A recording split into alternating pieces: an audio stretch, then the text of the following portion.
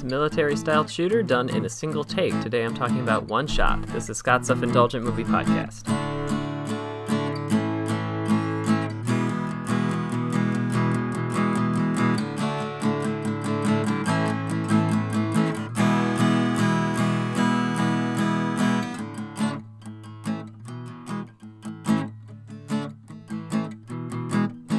Hello, movie friends. Welcome to Scott's Self-Indulgent Movie Podcast. I am Scott, and today I'm talking about One Shot, which is a recent action movie starring Scott Adkins, and I thought it was pretty good, and I wanted to get into why, since it has kind of a gimmick to it, and yeah, I wanted to determine whether or not it worked.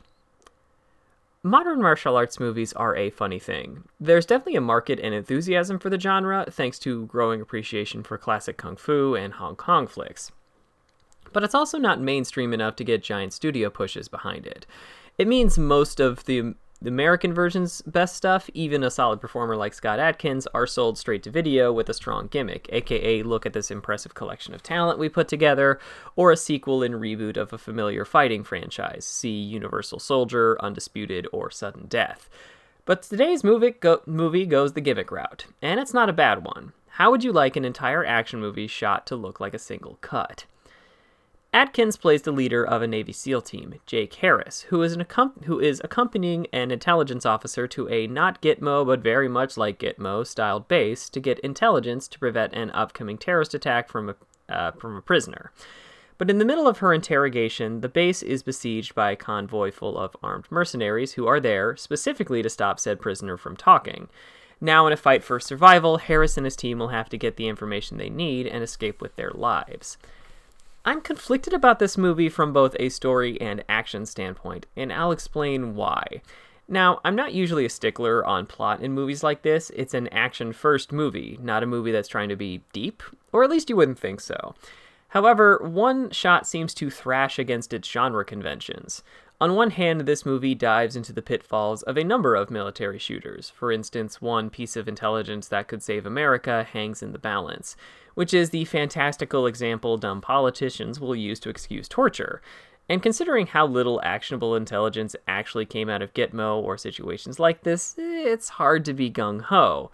However, the movie also portrays torture as an ineffective tool, even in this scenario, and portrays people who are torturing or willing to trade or kill prisoners as morally compromised or blinded by vengeance. And I like that part.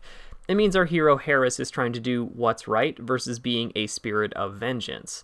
Right before a mercenary leader convinces a young man to commit a suicide bombing, and Harris is basically taking on a platoon of men single-handedly. It's like the genre tropes are just too strong to ignore.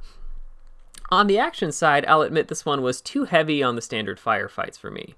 There's a lot of time dedicated to shooting from cover, retreating, and shooting from cover again, which isn't my favorite kind of action. But once it does become the Scott Adkins show, then the movie really gets fun, as she shoots, stabs, and fist fights his way through all of these goons. The end run in particular is very impressive. It makes recurring elements like the camera going around a corner only to show our hero popping around the other side palatable. That said, the single-take gimmick, and I'm not being disparaging when I say that because it's in the freaking title, does limit what the movie can do and create some in-movie logic problems. For instance, for the sake of tension, we need a near-limitless supply of terrorist mercenaries showing up. But from looks of it, they had a truck of guys, and we see almost 30 men dropped in a single hallway. Not a stickler, but this kind of wonky movie math got to me. It also means that the more elaborate set pieces aren't really there. It's almost always a one-on-one encounter or a firefight, and the exposition scenes have the same look and feel as the action-heavy beats. It's still a fun once-over, but it lacks the extra stuff to put it over the top.